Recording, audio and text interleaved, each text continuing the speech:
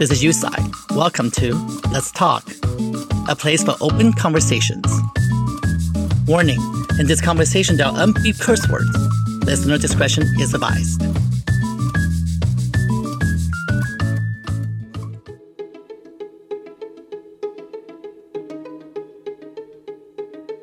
Bling Empire, a new reality show premiere on Netflix, just as we're about to celebrate the Lunar New Year of the Ox. The show follows the lives of a group of rich Asian friends and has garnered attention from celebrities like Chrissy Teigen. Inspired by the success of Kevin Kwan's Crazy Rich Asians, the reality show rocketed to popularity, trending globally on Netflix within the first week of its premiere. With a diverse cast of wealthy Asians and unexpected heartwarming storylines, the success of the show is surely something to celebrate. In contrast to all the bling, Kevin Kretter's role in the show brings depth and a relatable perspective to a cast of lives of opulence. Kevin Kretter is a model, motivational speaker, and an advocate for healthy lifestyles and for Asian perspectives in media. Born in Korea and adopted at the age of 3 to a Caucasian family in Philadelphia, he's had a unique journey as an Asian American. Reality TV is ever present in our culture and has developed its own connotations, often negative. Many reality shows have introduced the audience to a minority culture group or different lifestyle, which is a positive aspect of what they offer. My own foray into reality TV at times was very challenging. But if these shows can use their platform to celebrate diversity and culture, I can recognize their value.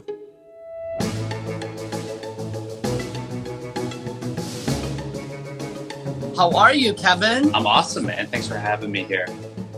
You know, I gotta be honest, when I first heard about this show airing, I was a little trepidatious, I was a little concerned. I was like, wow, we are going to put the Crazy Rich Asians in a reality show format and for people to get to know our people. And I say our people, I mean like people who are rich, not my people, not me. But it was definitely a point I had to really think about whether or not this reality show would resonate with me and also would empower the Asian community. And I gotta say, there's a lot of heart and there's a lot of moments in there that's quite warming and beautiful and in story building. So I'm proud that you have put that out there for the audience. Yeah, definitely what you said about the Crazy Rich Asians theme and that it'd be like, oh, not another one, especially when another Rich Asian TV show came out before. We kind of knew about the House of Hoes when we were shooting, but I think what really made this one so different is just having the point of view through me going into this world and also representing people who aren't crazy rich. Because if you actually follow the storyline of the show, it's actually really not about crazy rich Asians. It's just in the lives of it, but it's like we get so deep into family and friends and identity and insecurities and relationships. So I think it's so much more than what people think. And one of my producers said it's like we attract them with the bling, and then with the stories, we keep them. And I totally believe that.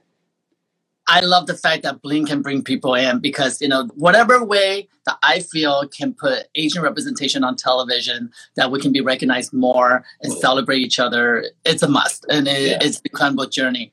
You have been working as an advocate for the Asian community for many, many years, and you are a health advocate.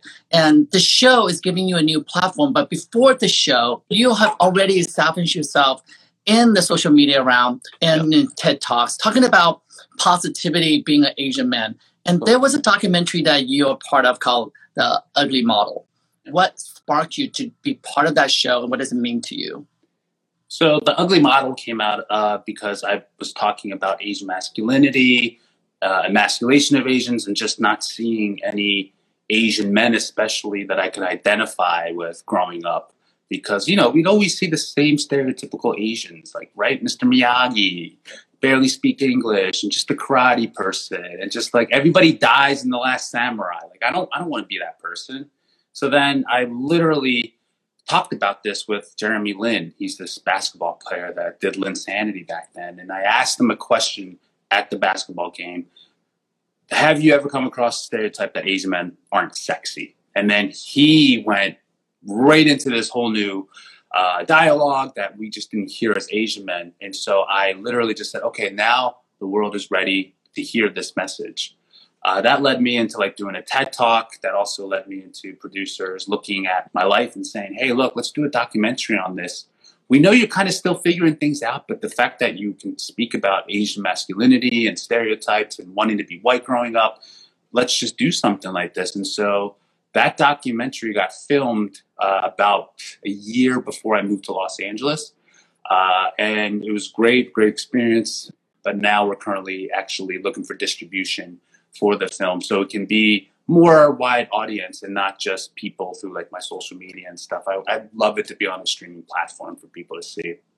Well, it's such a poignant subject matter, isn't it? It's something that we see so much solidarity happen in our culture with Black Lives Matters. And for me in particular, when Black Lives Matters movement happened, it was a learning experience for me because as a person of color category, as an Asian American first generation, I struggled to find my place. Yeah. Not that I didn't celebrate my Black community, not that I didn't celebrate my brothers and sisters in the Black community, the people I work with, but I didn't know where I stood as a person because, like you, I grew up in a culture where Asians, we don't prioritize ourselves as Asian people. We pride ourselves as working hard, really good at math, all the stereotype, right? We're going to be the doctor and the lawyers. And those are the things that kind of always been the roof over my head. I never lift that roof and think about what does it mean to be a person of color and what are the struggles I had.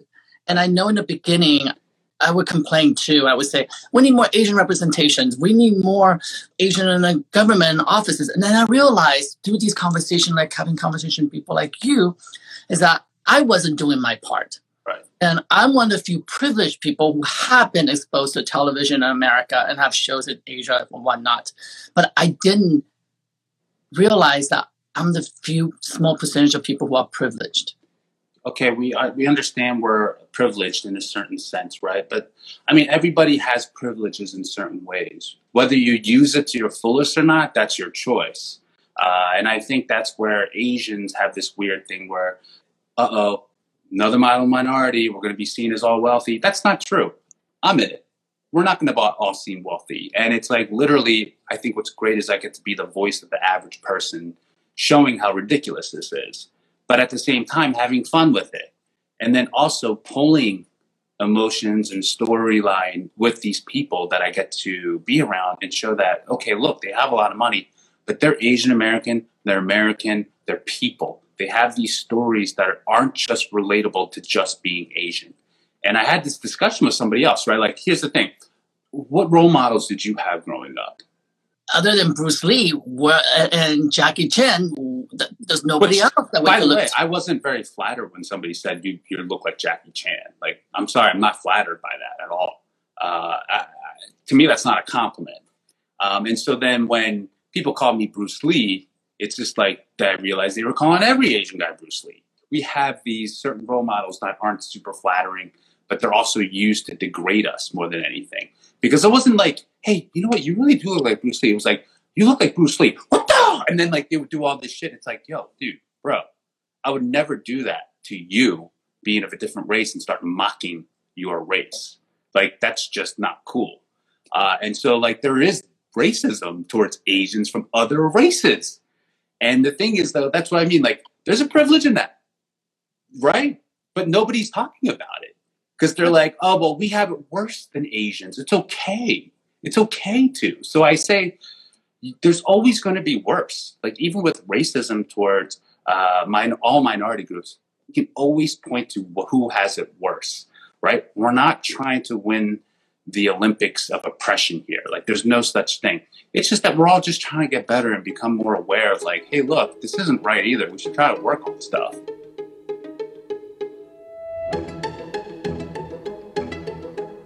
Every Asian American experience is different. For many of us growing up as first generation, there's a need to reconcile our traditions and upbringings with the culture of this country that we have chosen. Asian American role models have been hard to find in media. This is why it's crucial to continue telling these stories, to dispel the stereotypes, and allow our true identity to emerge. You grew up in Philadelphia, and one of the storylines that you are American, Asian American, and you're adopted into a German Irish family. And when I heard that, it was so intriguing for me because I'm first generation. I grew up in Terre Haute, Indiana. And I have to say, through that journey in adolescence, I didn't recognize being Asian, good or bad. I didn't have a good or bad experience other than I was oblivious to my own culture. I just wanted to learn English. I want to get good at what I do and get ahead because that's what is in my DNA today still, right? So when you're growing up, raised by Caucasian family, when did you begin to identify yourself as Asian? Or how did other people around you start identifying you and remind you that you're different than them? I mean, I was definitely reminded I was different really early on, probably around 4. When I was 4, I just was around lots of white people and just always pointed out that I was different.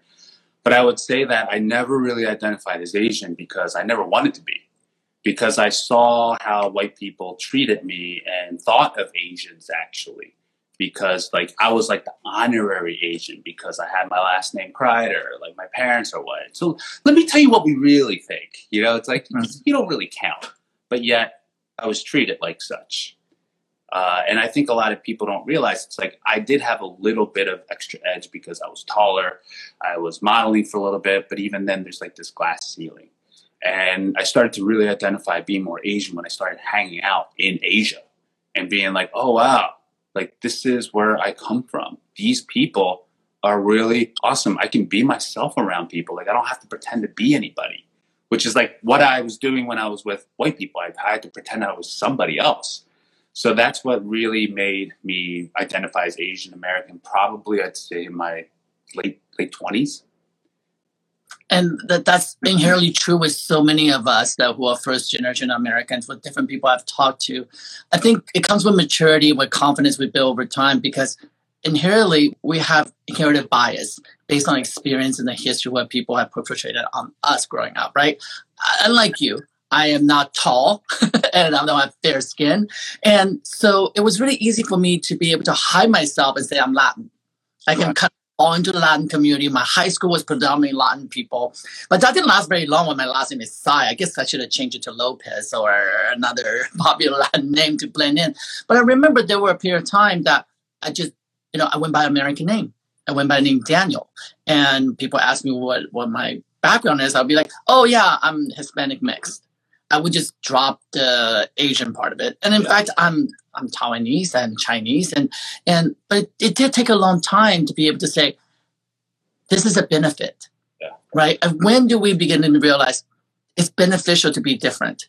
And that's a journey we're still on, because even now, today, when I turn on television, thank God for streaming networks like Netflix and other networks that you can look for people that look like you and resemble you culturally or sexually or religiously. So you can find that common bond. Because let's just say 5 years ago, we didn't have that. So when you didn't have these role models to look after, what inspired you and gave you the strength to be the person that able to motivate others? Well, I think that comes from the way I was brought up. Growing up in a Catholic setting for school, that is. My family wasn't really religious growing up. But also going to high school, leadership was often kind of a big deal for us. It's like, be a leader. That was always installed in me since I was a kid. Also good grades, obviously, but leadership was really the strength that I was taught through, not just sports, but also, I guess that's a white person, like, thing that would kind of happen. I don't hear many Asian families saying, don't worry about grades, be a leader, like be strong and just have a purpose and stuff. I don't hear that very often. So I think that was a very Americanized perspective that I have growing up. And I think that's what makes it a little bit different. Like, because a lot of people say, I'm sure you hear this, like just talking to you, you're probably not Asian enough for a lot of people. But I also say it's like, maybe like, why do you always have to be Asian and why does it have to be American? Why can't it be both? Like, I'm not somebody who you can just pigeonhole into one category. Like, I got out of the pigeonhole of being the Asian guy, but not to fall into your version of what you want to see me be. So I think there's this thing where a lot of people, I think it's a very Asian thing. We want to be save face and We want to be seen as like pristine and like don't cause trouble. It's very inauthentic, by the way, which isn't real. And so I think what's happening now is we have this voice and platform now for people, but they only want to see the polished stuff. And it's like, that's not true. That's not authentic. That's kind of what kind of got us in trouble to begin with. It's because we were trying not to rock the boat. We were trying to seem like we can do no wrong and all that kind of stuff, or we don't have temperaments or any type of emotion. We're just stoic. Like, sorry, but that's not real life and that's not human. So unless you want to be stereotyped as a robot, which I don't, I'm going to just be myself. And so I just think that the Asian community has this thing of trying to force that on to other Asians. Because, oh, I'm insecure and you're making me look bad. It's like, no, I'm making me look bad, if anything, not you. But it's like, I get it. It's like people are like, oh, that's representing me. But it's also because we don't have many people to represent. Whether you're brought up by Asian parents, you have Asian blood that runs through you. Part of that DNA with thousands of years of who you are, it is in you. Talking about culture, talking about stereotypes, talking about how we are different. And what unites us are conversations that Asians and other minority groups need to have both within our own diaspora and with other ethnicities. It's only by opening up that we can start to make change in the world, but also in starting to understand our own blind spots and identities. Now more than ever, I think we have to address things that are uncomfortable to the point that it's comfortable talking about them. So in many ways, that's what Bling Empire is. You are bringing up one of the most uncomfortable conversations in Asian culture. We don't talk about how much money we have or don't have. Now, some might flaunt them in their ways, but it's just not a conversation, right? Right. And these conversations are very uncomfortable for Asians, but I think that's what makes this so different. It's breaking cultural and color barriers, which is so different. A lot of movies that we want to see as Asians, I want to see somebody who's an immigrant trying to make it in America because that's my story. Well, guess what? It does well in the Asian community, but it doesn't break barriers to try to change people's perspectives about Asians. So, for instance, everybody's like, well, in America, let's just talk about what's happening now with the coronavirus, right? There's a big uproar of people, of Asians getting attacked and seen as foreigners and stuff like that. Well, I hate to sound like this. They see us as foreigners because we kind of like put ourselves out there like that too. And it's like with media and attention. Here in this show, we're coming as Asian Americans, living American and human problems more than anything. I just say American because most of us are Americans except for Kane, but we're struggling through real problems. We're not struggling through like immigration or trying to find like a family or like speak a different language barrier. Like we're not doing that, or like even racism. But these are current stories that show us as like real people despite being Asian. And I just think we need more of those too. I'm not saying get rid of the immigration stories, not saying get rid of martial arts stories. We just need more of these to show like, okay, we celebrate both, but here's the thing. We are human beings with real stories that are real stories, just like Americans, of family, identity, loss, everything. But for some reason, Asians are still afraid to show that. Well, you guys are brave enough to do it. And from like cast of characters from Kelly to Christine to Kang and to Anna, which I think Anna and I will be best friends if I ever meet her. You know, I fell in love with these characters. Each one of them, you're absolutely right. I went in to watch a show with the perception that I'm not going to like it. I'll be honest. I don't blame you for thinking that either. I too was on a reality TV show in America. I am in front of camera all the time. And I know what it means to be represented and what it means to have a reality show representation than versus who you are, right? So I went in with prejudice and bias. I went in going, oh, great. I saw Crazy Rich Asian. I think it's fun. I don't think it's representation of my demographic, who I am and my culture, but great. Americans loved it and enjoyed it. Good, we have representation. I was a little concerned because I was worried about a reality show with the word reality, telling people this is who we are. Right. And I want to say now I was wrong because I got to see this show in a different perspective where I know that each one of you bring a sector of story, many little stories connected into this empire that you guys are all together. And I saw true friendship, and I saw drama, of course. I mean, without drama, who's going to watch? That's the hook, right? That's the hook. So I want to talk about the friendship on the show. How did you come to meet this cast?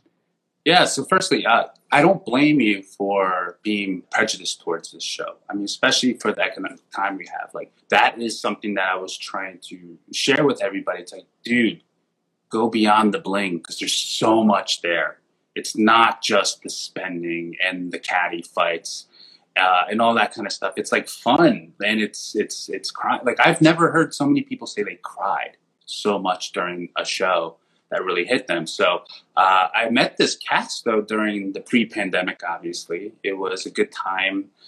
Crazy Rich Asians came out, and it was a beautiful time. I was planning on moving to LA, but I didn't know what to do with my life. Philly was getting a little stale. Modeling was getting stale. I wasn't booking much work anymore. And to tell you the truth, it just didn't seem to fit what I wanted to do. And one of my videos about Asian masculinity came out on Huffington Post, and Kelly reached out and just said, hey, look, if you're ever in LA, love to get together.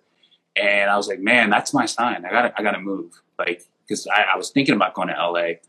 And if LA didn't work out, then I'd go to Asia, because I have friends in Asia. And then I got there, and she's like, you know what? I want you to meet my friend Kane. He knows everybody. Trust me, he's the only person you'll ever need to know in LA. I meet Kane. He's wearing the most ridiculous red ruby shoes. And I'm like, this is the person? I'm not sure if I want to meet your friends anymore, Kelly. But we connected so deeply in so many different ways. Of like, he wasn't actually super wealthy in the sense, like, yes, his family comes from wealth, but he doesn't have it. And he's working his way, like, with business and relationships to try to make it on his own. I was like, oh, I can relate to that. Tim was like the next person. And then it just kept going on. Well, Andrew too, because I met Andrew shortly after Kelly. But it's just unreal how it just snowballed into this mesh of friends. And shortly after, they were like, I think you should be on our show that we're going to create. And it's going to be like just a lot of wealthy Asians, but we need a little bit more layers. And we think because you fit the project, because it's like you're very well spoken, they said. We just need you to be like that on camera. I was like, good. I mean, I can do that. And here I am, like, basically just getting involved in a project with some people that I was able to make friends with for a year before we started shooting.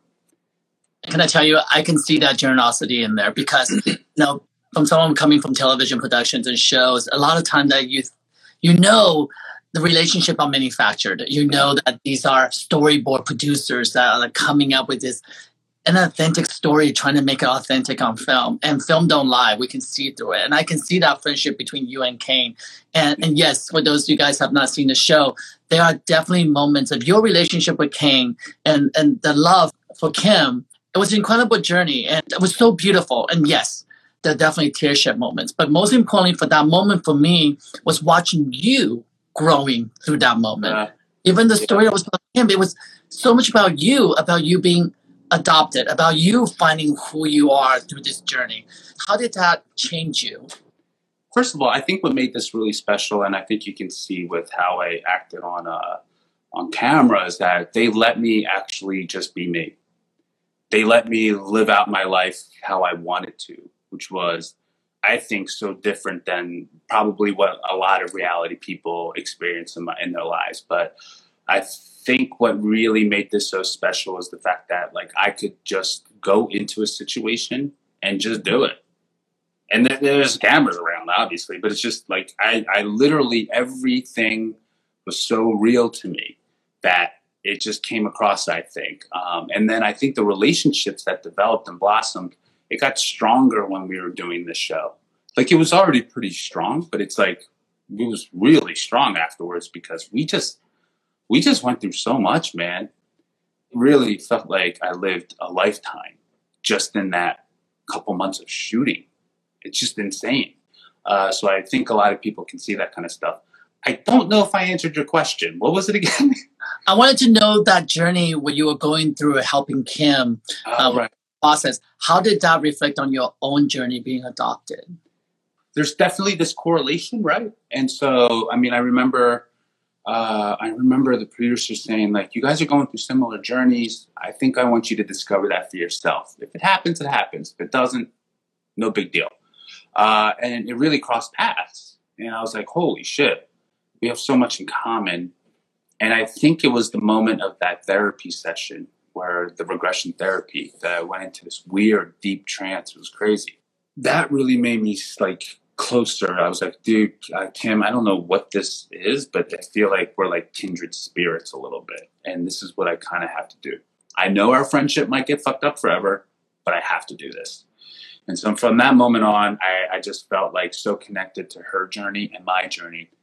I'm not trying to talk about religion or God or stuff like that or the universe, but people always say, like, you know, God has a plan for you.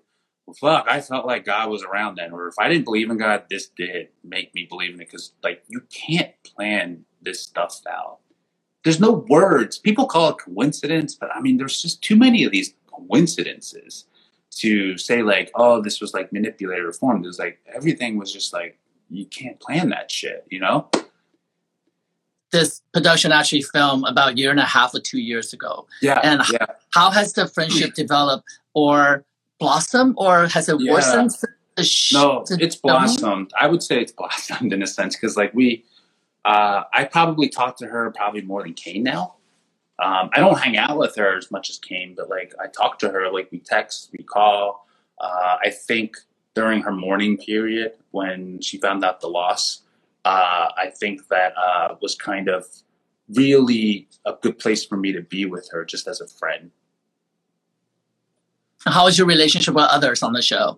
Great. I mean, I'm still friends with everybody, so I can't really say, like, this show's been a detriment to my friendships with anybody. Bling Empire now has a huge audience, and I wonder what effect this exposure to this segment of Asian experience will bring.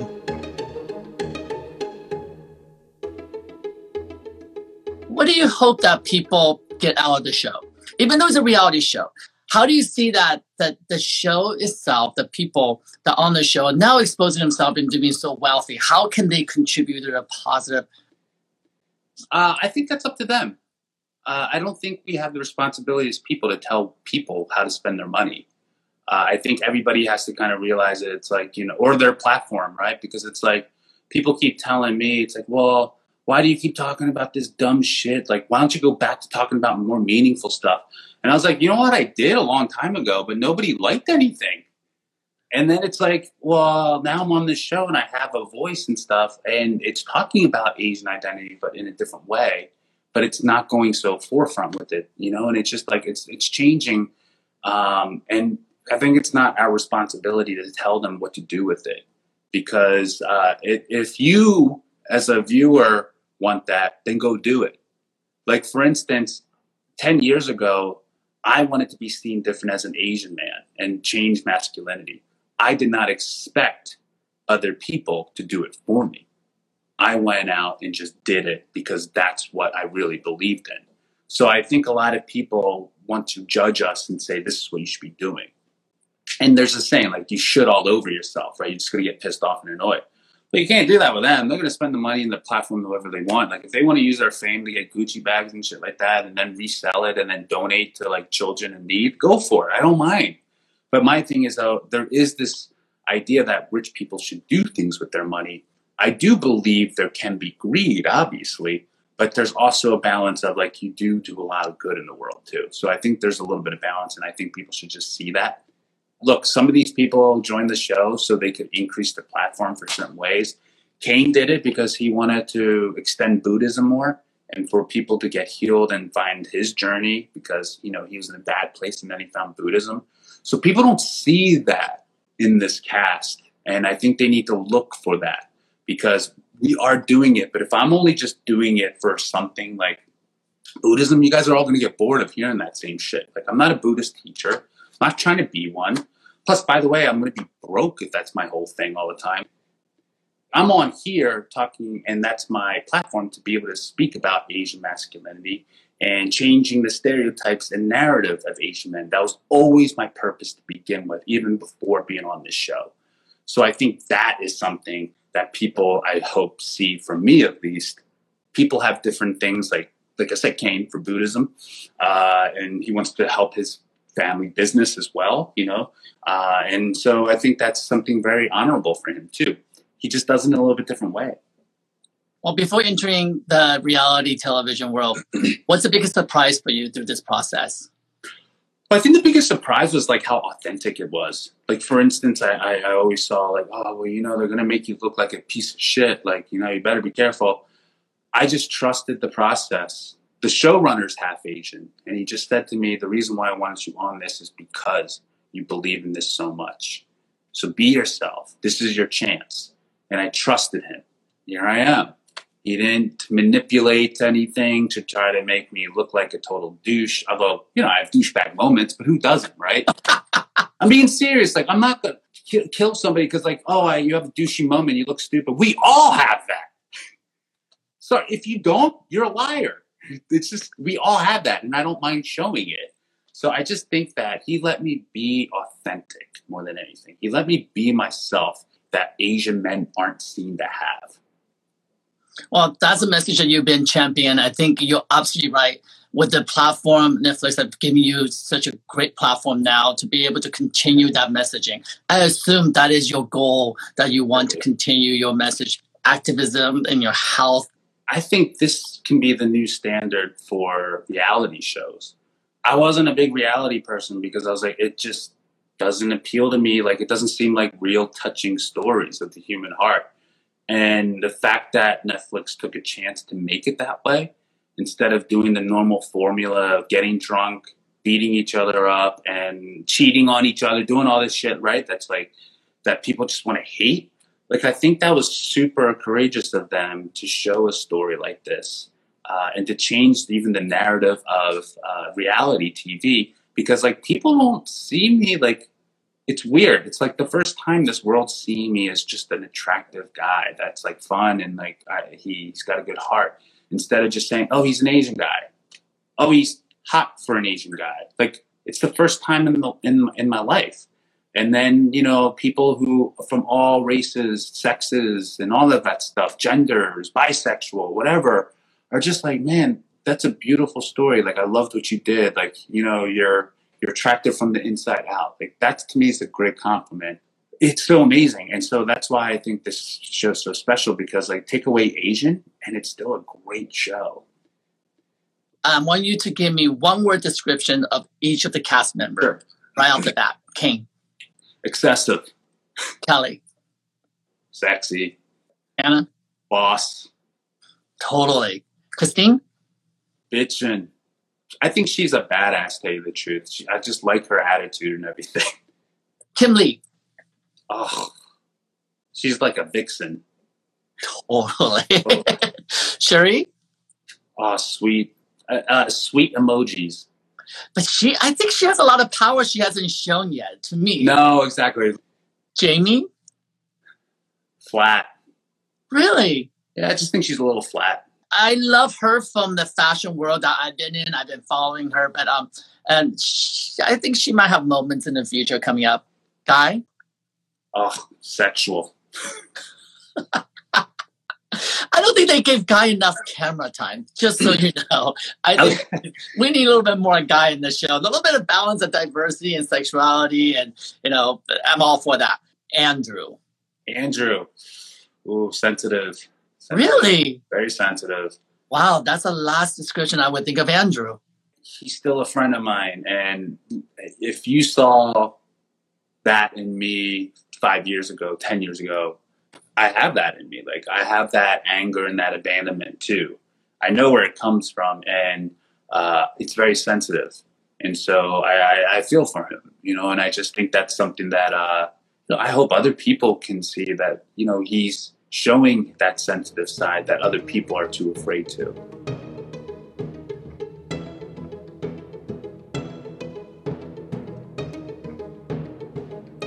Thank you, Kevin, for offering insight into your life and the world of Bling Empire. Congratulations to your success, and I'm looking forward to the next season. Thank you to all my listeners for your constant support. Please subscribe to this podcast for more open conversations. You can visit our website at letstalkwithusai.com and follow me on Instagram at Yusai88 for updates.